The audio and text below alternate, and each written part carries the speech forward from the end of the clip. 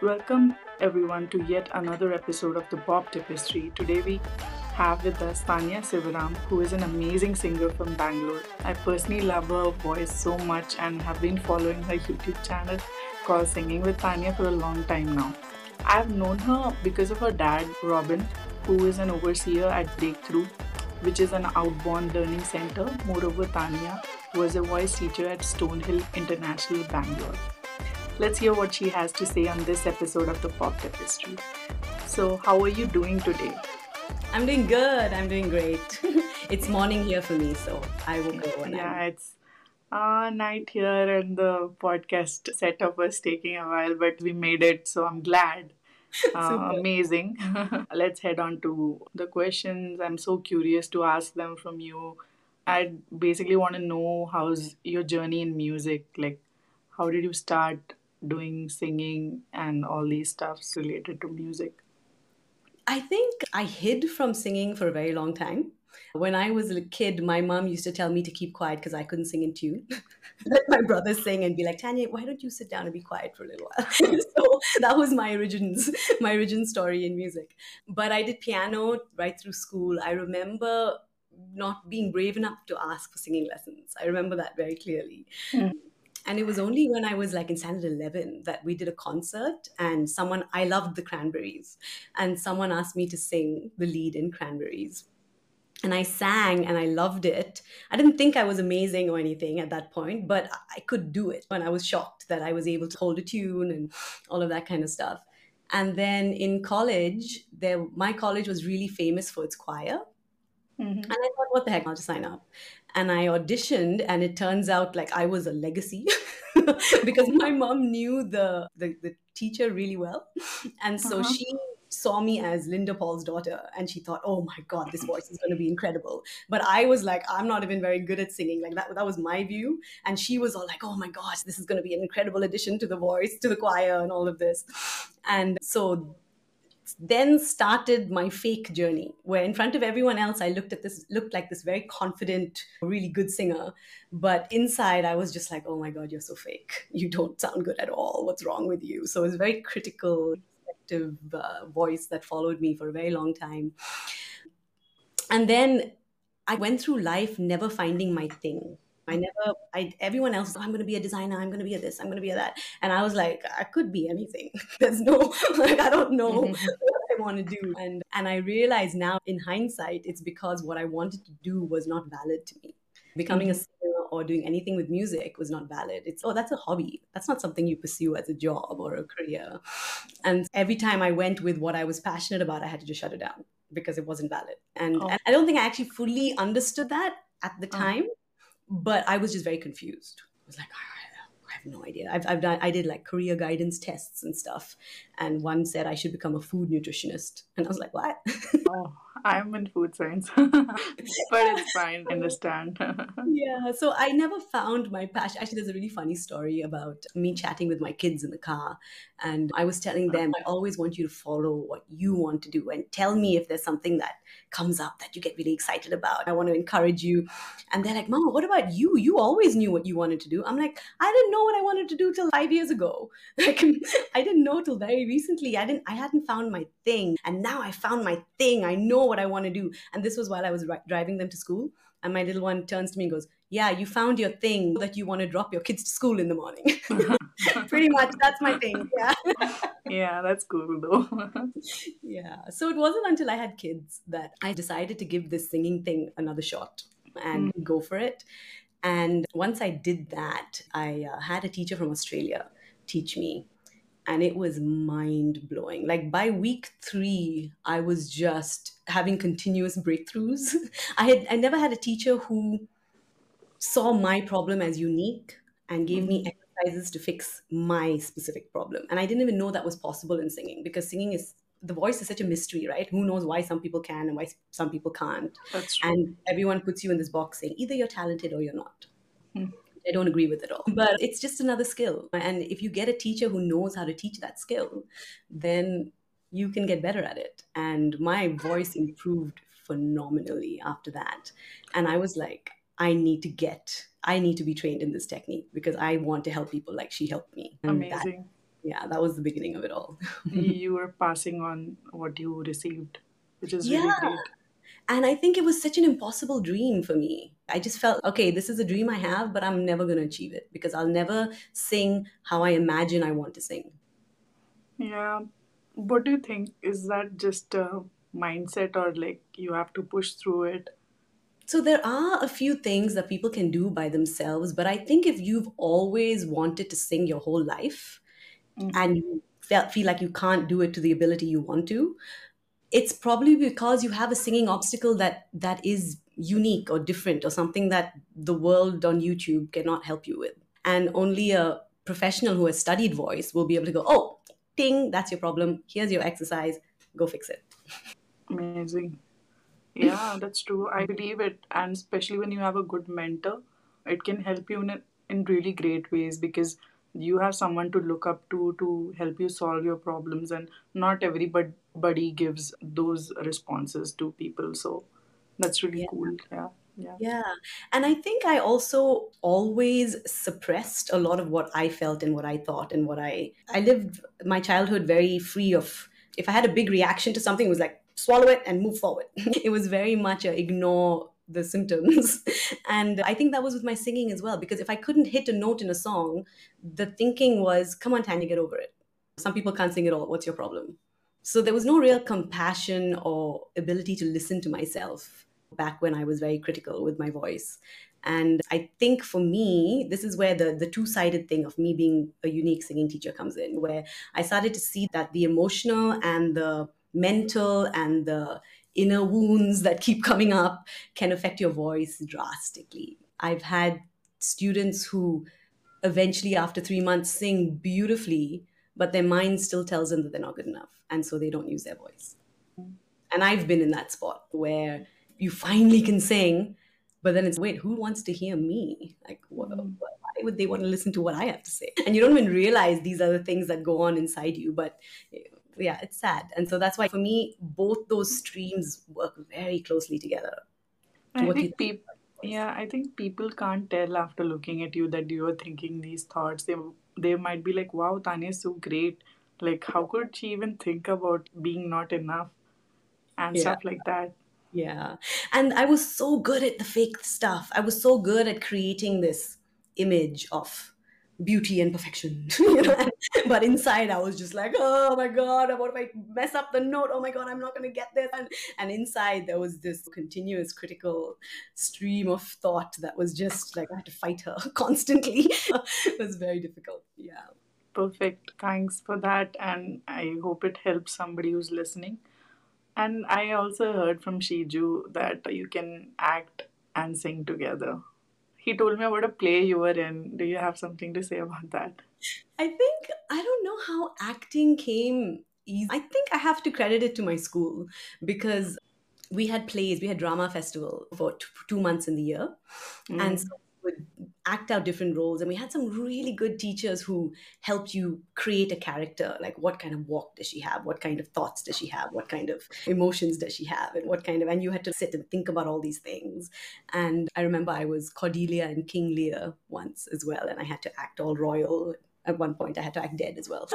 But yeah, but just those exercises, the exercises of getting you out of your comfort zone. And it was also a bit of an escapism for me because when I went into these other characters, sometimes I was able to just turn off everything and just be like, Wow. okay, I am now this confident person and I'm not going to listen to whatever else is real Tanya. You get into that character and you just do it. And yeah, so I think I really enjoyed it. I think if I had any informal training, it probably came from that. I think. Yeah, that's amazing. Like acting and music. I don't know many people. I'm not sure if many people can do that, because Yeah. I've heard a lot of singers, they sing what they feel at times, like the songs they create, and some of them have so much emotions showing on their face, and I don't know how they. It's not easy to mask all that, and acting and singing. I don't Yeah. know of many people who could do that. What are your inspirations for music? I think for me, my biggest inspiration is my 16-year-old self. That sounds a bit Really? egoistical, but because she was such an insecure, quiet. What I have to say is not important. And she was so stuck in her own way that I feel, and there were so many barriers, so many seemingly big obstacles in front of her that some of them she chose to see, some of them she didn't. And I just didn't have the freedom to feel like the world is your oyster, go do what you want. Didn't have that. It was all Mm. like, no, you should be this, you should be that, you should be like this, you should be like that. There were so many things that felt like I it was holding me down. Now when I look back in hindsight, at the time it was just like, okay, this is life, let's just deal with it. But I think every time I help someone find joy in their voice, find freedom in their voice, it's like I'm helping that little girl all over again. And so it just, yeah, there's nothing like it. Yeah. Completely understandable. Like sometimes there are so many things we want to tell ourselves when we go back to our childhood, and we are like, I wish I could tell myself that at that point, so that I would have been like much more braver at this age and like this time. Like for me personally, I have a lot of things to tell to the 15 or like 13-year-old me. So I resemble with what you said. Makes Yeah. sense completely. Yeah, at the same time, I feel like if I did have some guru come and tell me something when I was 16, I would have probably just shut it out because it would have been too overwhelming. It's just like, dude, I'm just handling every day right now. I don't need your advice. So I'm not sure how much I was in a space to even listen. And Yeah. I think now I see a lot of things that were a big, some of the things that were so big back then, they were necessary for me to get to the place I am now. Sometimes I think about how many times I wished I just had the talent to sing. And there are certain things that I was really good at as a kid that now I don't know how to teach because it just came so naturally to me. One of the things was gymnastics. I started gymnastics when I was 3 years old. And so when my kids ask me how do I do a cartwheel? I'm just like, put one leg in front of the other and do it. I don't know how to teach you that because it just comes, I just do it and my body does it. I don't know, it's like muscle memory. But singing, I have been through all the stages of a singer. I've been through the one who just wishes that she could, and then actually having to perform in front of hundreds of people and just feel like, oh my God, you're letting them all down because you're such a failure. Or finally coming to the place where, oh, now I feel like, oh, I'm so happy within myself. I don't even care what these strangers think, even though I love them and it's great. But their opinion is not more important than how I feel inside. And that whole journey has been such a learning that I would not give it up for anything now. It's just every stage has been so essential to get Mm. me where I am now. And that's been great too. Amazing. Shiju had a suggestion for a question. He was asking about what did you learn from your husband's experience at Hillsong, Australia? I thought about this one a bit, and I think the best thing that Australia did for me, my husband going to Australia did for me, was it just gave him a much bigger, broader mindset about the world. And I think, especially in India, we're quite cushioned and we're quite protected, and most of us don't leave home till we're like 25, 30. We don't have that 18-year-old kick out of the house sort of thing. We're very protected and looked after by our parents. And so when you travel to another country, you just get exposed to a whole new mindset, a whole new perspective, and you are thrown outside your comfort zone. And it's, oh, wait a minute, who am I? What are my values? What do I care about? There's suddenly nobody above you going, no, do it like this, do it like that. It's like, oh, I get to choose now. And you Mm-hmm. grow into yourself so much faster. Mm-hmm. So That's true. like, even from the stories he tells me, I hear a very different Ajit from before Hillsong and a very different Ajit post Hillsong, who's just much more sure, more driven, more purpose, more, it's his choice, what he chose to do with his life and all that kind of stuff. So yeah, I think that was great for him. Amazing. And Shiju also said that you fly like a fish on the trampoline. I didn't understand what it quite meant, but then I could relate it to the gymnastics that you told me right before. So, Yeah. I went to boarding school, which was Hebron in Uti, and it was a mm-hmm. British boarding school. And they had a trampoline in the school. And Uh-huh. I was on that thing for hours at a time. So I got lots of practice. And kids would teach you, like they would do something, so you try it out. And it was pretty safe because it was a trampoline. I don't know how I didn't hurt myself. I was on there for so long. Like any free time I had, I was on the trampoline. So a lot of the time was spent practicing those skills. So it's a little bit like the gymnastics. My body just knows what to do. Like even after two kids, I can get up on the trampoline and do these tricks that, when I first got pregnant, the one thing I wasn't allowed to do was jump on the trampoline. Like 9 months of no trampoline. Yeah, Amazing. Yeah, so those were his questions, and he was like, "Oh, please ask these questions. These are important questions you need to ask her." the training center my dad runs, Breakthrough, they have a trampoline there. So even on my Instagram channel, I've done a few trampoline tricks to get a singing concept across, like singing high notes and singing low notes. And I'm jumping on the trampoline saying, do you want to be relaxed or do you want to be and I'm up in the air in the trampoline? Yeah, I've looked at your Instagram and YouTube.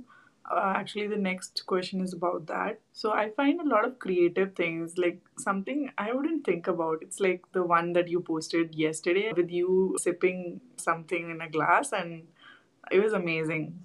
You were so good. Yeah. Do you personally come up with these ideas or like? So a lot of them, it's in my doom scrolling. Just Okay, okay.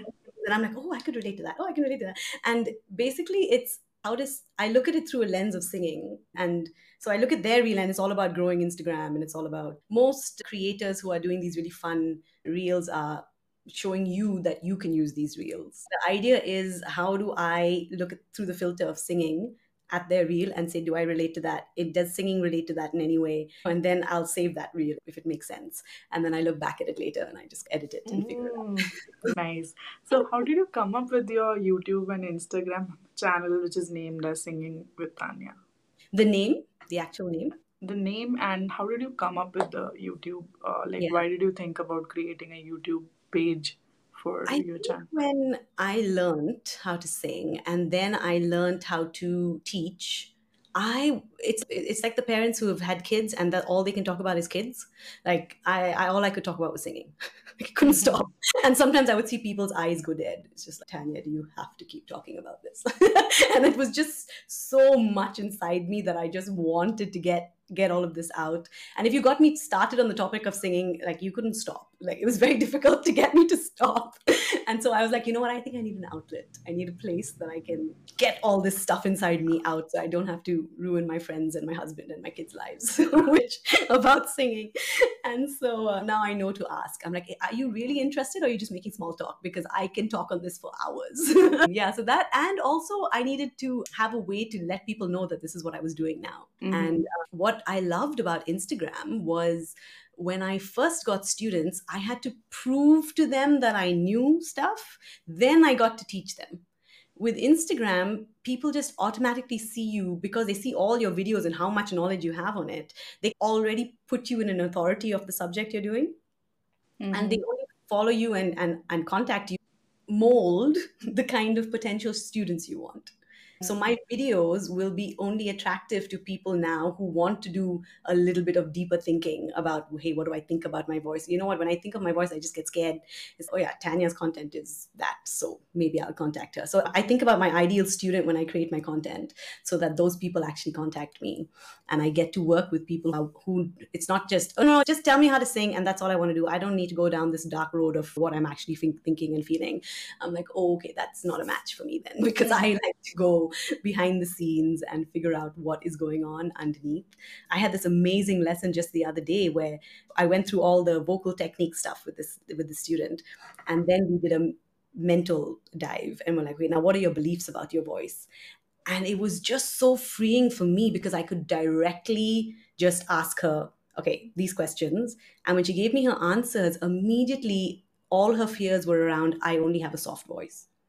So for me as a teacher, I now know that she has a identity and a belief that she can't sing loud, as well as these are her vocal obstacles practically when she sings.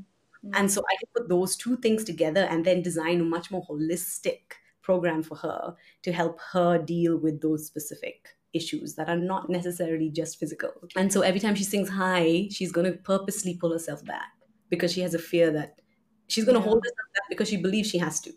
And so for me as a teacher to help see that and help her release that. It's more than just, oh, do it a little louder. That's not going to help. How did you come up with this teaching lessons and what's your method of doing it? What I've done for most of my, after I finished the training and everything from LA, I got my personal teacher from Australia. And then I realized I needed to know every singing problem, not just my singing problem. And so I got trained by John Henney in LA. I did his whole training course. And that was, oh my goodness, it was so intense, but I just swallowed every second of that thing. I think he said that most people take a year to go through the program. I did it in 3 months. Just like, give me more. Yeah, I really loved it. And so ever since then, I was practicing a lot of the instruction. So it's very practical. And the most beautiful thing I love about the technique is it finds the spot. And I think now this has become my experience as well, mixed in with what I learned. It's this new thing is I find your learning spot, like where are you on the scale of where the goal is that you want to be at, and we start there and we perfect that, and then we take it a little further and we perfect that. So I feel like confusion is the biggest obstacle to progress. So unless you know exactly with clarity what you are practicing and how you should sound and how you should feel and how everything should be, unless you know that target, that the confusion of not knowing the target is what makes people go forward a bit and then back and then forward a bit and then back and then forward. And so just to get that steady progress is beautiful to get. So I start with really small sounds like or a like that throughout your entire range. What it should feel like in the high notes, what breath control is in the low notes, what resonance is. All these little sounds are teaching you everything perfectly.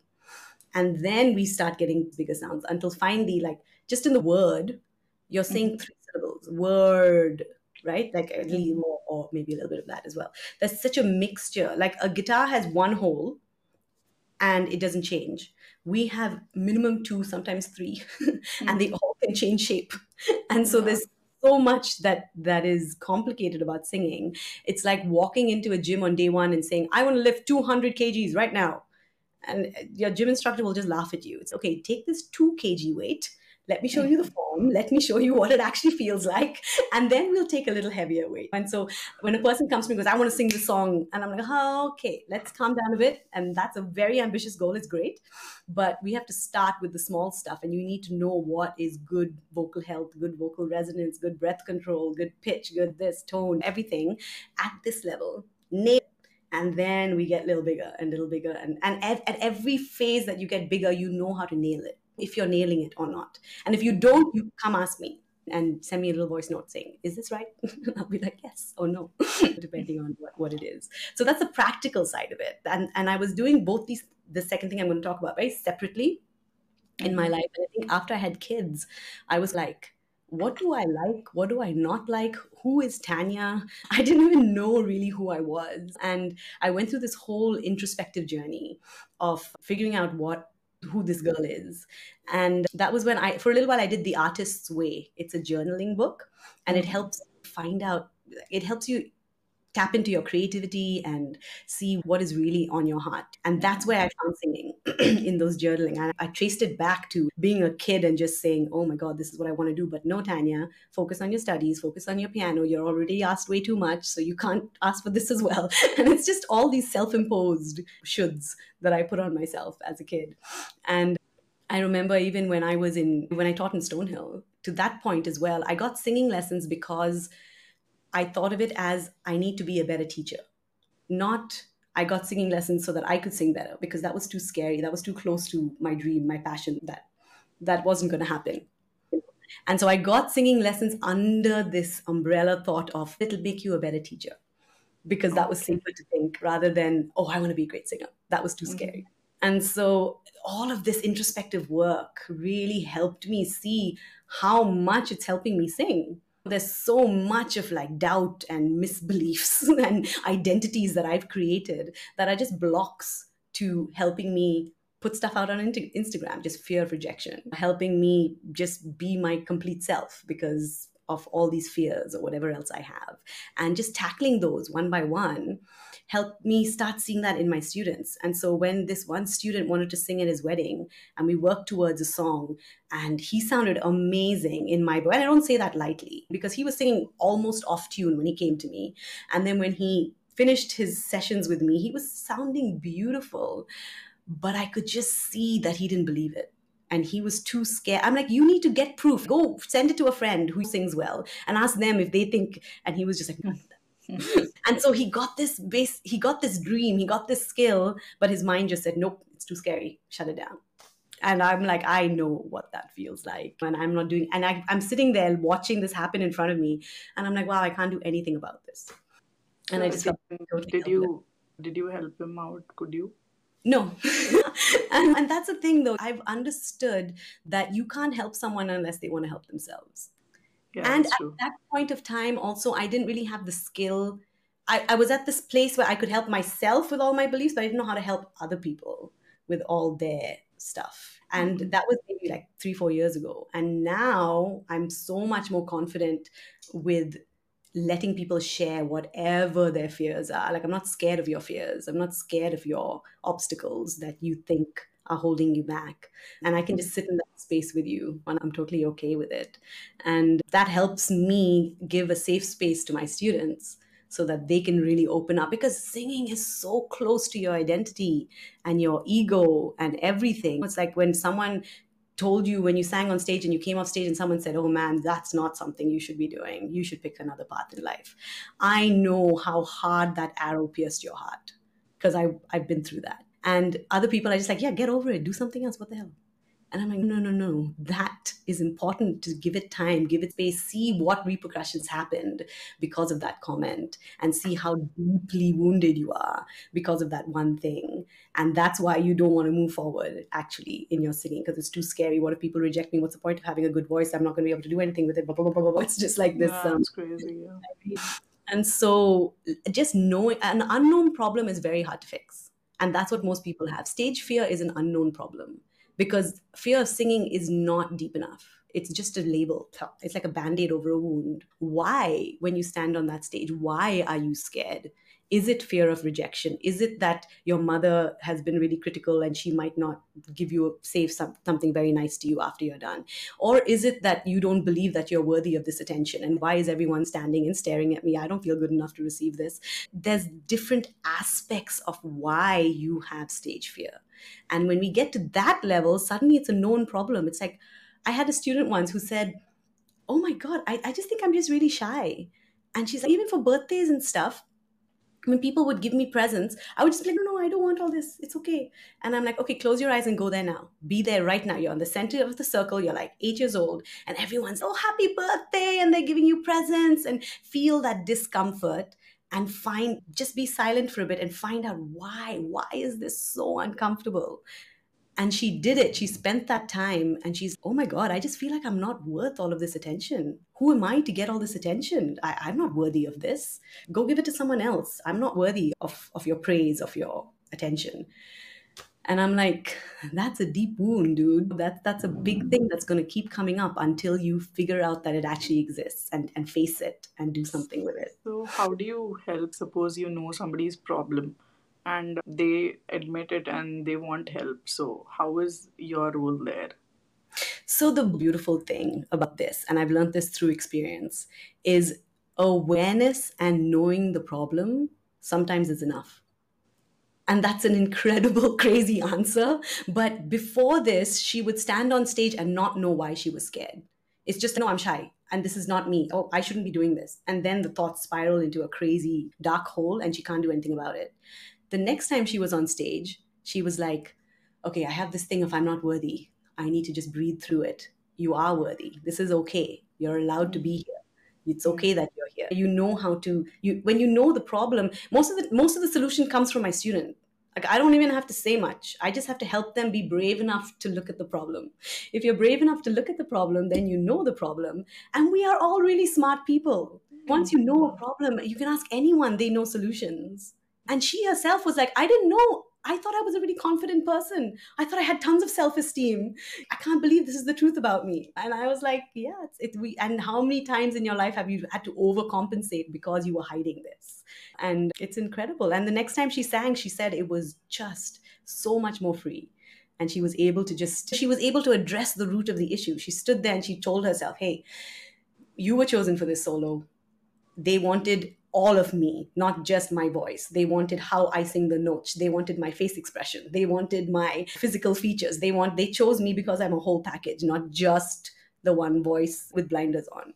And I'm the one who's been chosen to do this, and I'm worthy of this, and it's okay that I'm here, and all that kind of stuff. And she said the nerves just faded and she was fine. It was great. Yeah, it's great to know that you're helping out people deal with such issues because Yeah. these issues can seem small, but I believe it's really rooted to deep issues in the past or like in childhood and stuff. Yeah. Yeah. So I think Yeah. it's also helping them apart from singing, it might be helping them in their personal life as well, for Yeah. sure. Yeah. And singing is a way to express yourself. How close is that to you? How you express yourself is is almost who you are, right?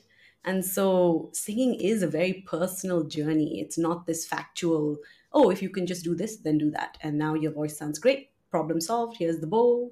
Take it and go. So much more to it than that. Yeah. Amazing. I'm so happy to know all these things. How many people have you taught till late? Since I actually went through my phone and everyone I got as students, I saved them as their name and singing. So I just wrote singing in my phone. I counted. I've taught 90 people, which is a lot of people. It's like, Amazing. wow, That's a lot of people. yeah, You've impacted so many lives. yeah, it's pretty cool. And a lot of the ones I've done a little indirectly, like I've had to be very tiptoey and go around, okay, this is your belief, and we've got to. And I was very nervous to touch that area because it's so personal Yeah. to people. Now I just do it. I'm just like, dude, we need to talk about what you believe about your voice, and are you okay to do? I'm always making sure they're comfortable. I'm not forcing it on them. It's always, if you need to take a break, you need to pause, maybe come back to this next week, we can do that. But I think something about me, I have this ability to help people feel very safe. And I think it's also to do with how much of judgment I used to put on myself. And I've seen the wound that can cause. And I've learned how to turn down that critical voice and to give people a safe, non judgmental space. No matter what you tell me, I'm not going to be like, oh my God, that should not have happened. Oh my goodness, you did that? What the heck? That's not going to be part of it. Yeah, there are some people who can be like that. I don't know who would want to study from them though. But I'm glad you are this person.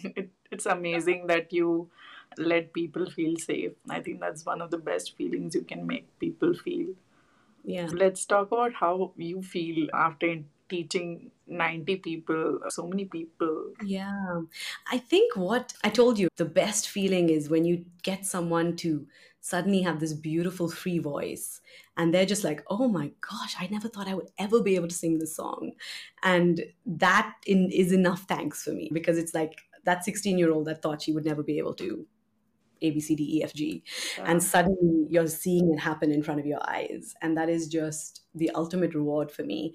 But this is really interesting aspect about singing where there's a very different atmosphere when you're performing and a very different atmosphere when you're practicing. And just defining these kind of simple things, I think, is really helping me be a better teacher.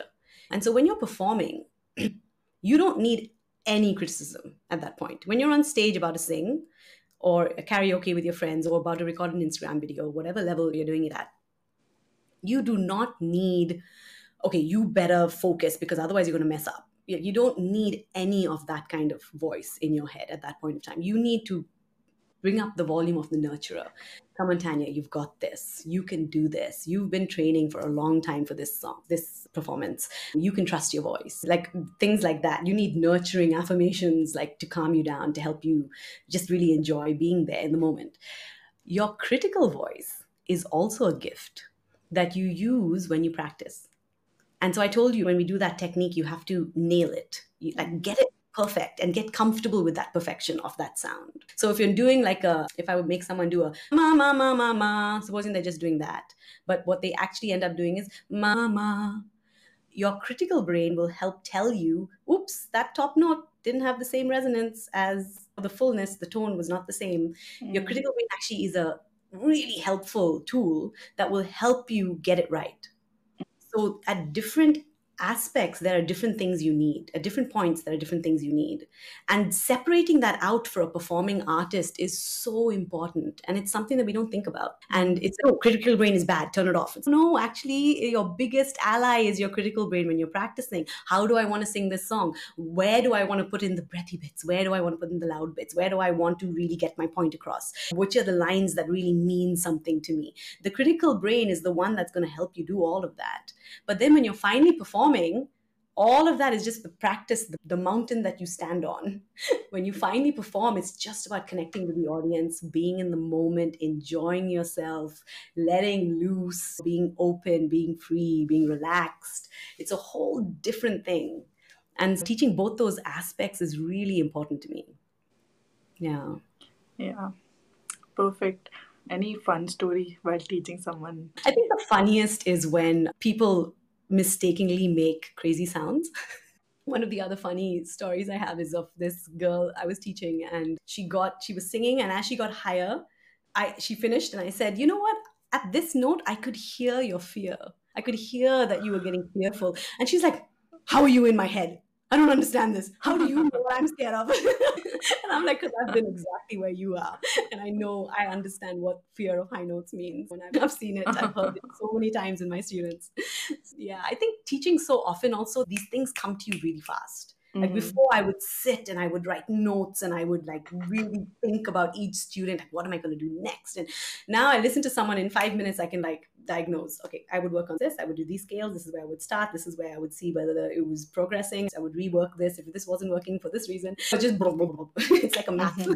It's like a math. Amazing. Oh, Yeah. by the way, do you like maths?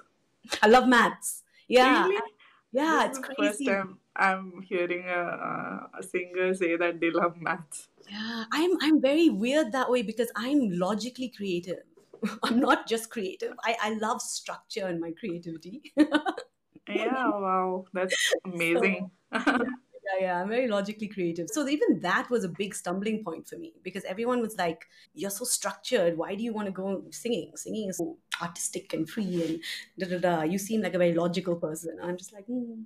But I think that's what helps me, like, dissect the mysterious into palatable bites that people can understand, and then that communication happens so much more clearer. And yeah, it makes it better, I think. Amazing. So, we are going to talk about how do you think the young singers, aspiring singers, anyone, it could be like of any age maybe, what do you want to tell them? Something you tell to your 16-year-old self, or maybe, yeah, just something you want to tell to inspiring artists. I think for anyone who feels the burden of their dream too strongly, get help. That would be Mm-hmm. my first advice. Even if some singing classes can be really expensive, but Yeah. a lot of people do free assessments for your Mm-hmm. first lesson. And get that assessment. Find out that demystify the problem with your voice. Demystify why something is not working. I can't sing loud, I can't sing soft, I can't sing high, I can't sing low. Those are just beliefs. And singing is a skill. So unless you go to a person who has a confidence to help you with whatever your belief is that I can't do that thing, and then they Mm-hmm. give you proof, they give you exercises, they give you evidence that it is possible, and then you work on it together just like any other skill. The only thing that is limited is you are born with a certain vocal range that you can't go beyond. Mariah Carey has 4 octaves, but not everyone does. uh, I have a question. Can an alto singer be able to go to that range of a soprano? Is it hard? So it's not, there is certain soprano notes that might possibly be without your range. It's a possibility. But Mm. everyone has a chest register and a head register. And most people who think that they are altos have never really explored their head register. or they just don't feel safe enough doing it because you feel your security in your chest voice. This is where I speak, this is where I talk, so this is where I sing. And as I get higher, I'm going to keep trying to use only this register. And this register was not made for your head voice. Oh, I'm singing correctly. Wait. Like that's the edge of my chest register, but it's not the edge of my vocal register. Does that make sense? So your chest voice can only go up there. And that's where your security is. And that's where you've always lived. And so it feels so good. But that's too scary. Don't want to touch that because I don't know what that is. And when someone is there to help you to take you through that journey, it feels a lot more secure. And so, okay, I get it. Perfect. It was fun speaking to you. I think I got some personal insights, so I'm really glad we did this session. Yeah, to everyone listening to this podcast, please go ahead to her YouTube, Instagram, Singing with Tanya, and just check out whatever content she's posted. I think if you're aspiring to be a singer, it would be really helpful. And it was really great to talk to you, Tanya. I Yeah, enjoyed it. thank you so much. And there were some crazy questions Shiju asked me to ask you, but I think those were fun too. Like, I couldn't imagine thinking about a fish flying, and she was like, no, she does it like that. And I was like, really? Is it possible? I actually signed up my kids for some gymnastics lessons. And Oh, that's when I realized my deficiency as a gymnastic teacher because I was like, wow, these guys got them to do cartwheel in an hour. It was incredible. And I was watching them and I had this feeling of jealousy come up. I'm like, mm. I want to be doing that. And so I turned to my friend, another mother, and I'm like, I think I should be taking these lessons. And she's like, I've been wanting to take these lessons. Will you join with me? And so I was like, yes. And so we both just signed up for gymnastics lessons. It's amazing. You are one energetic, passionate person. I can tell that after talking to you. Really love your energy. Thanks. Yeah, all right, then we'll wrap up for the show. Okay, cool. Thank you everyone for listening to this podcast, and please stay tuned for the next episode as well. Bye bye. Bye. See you.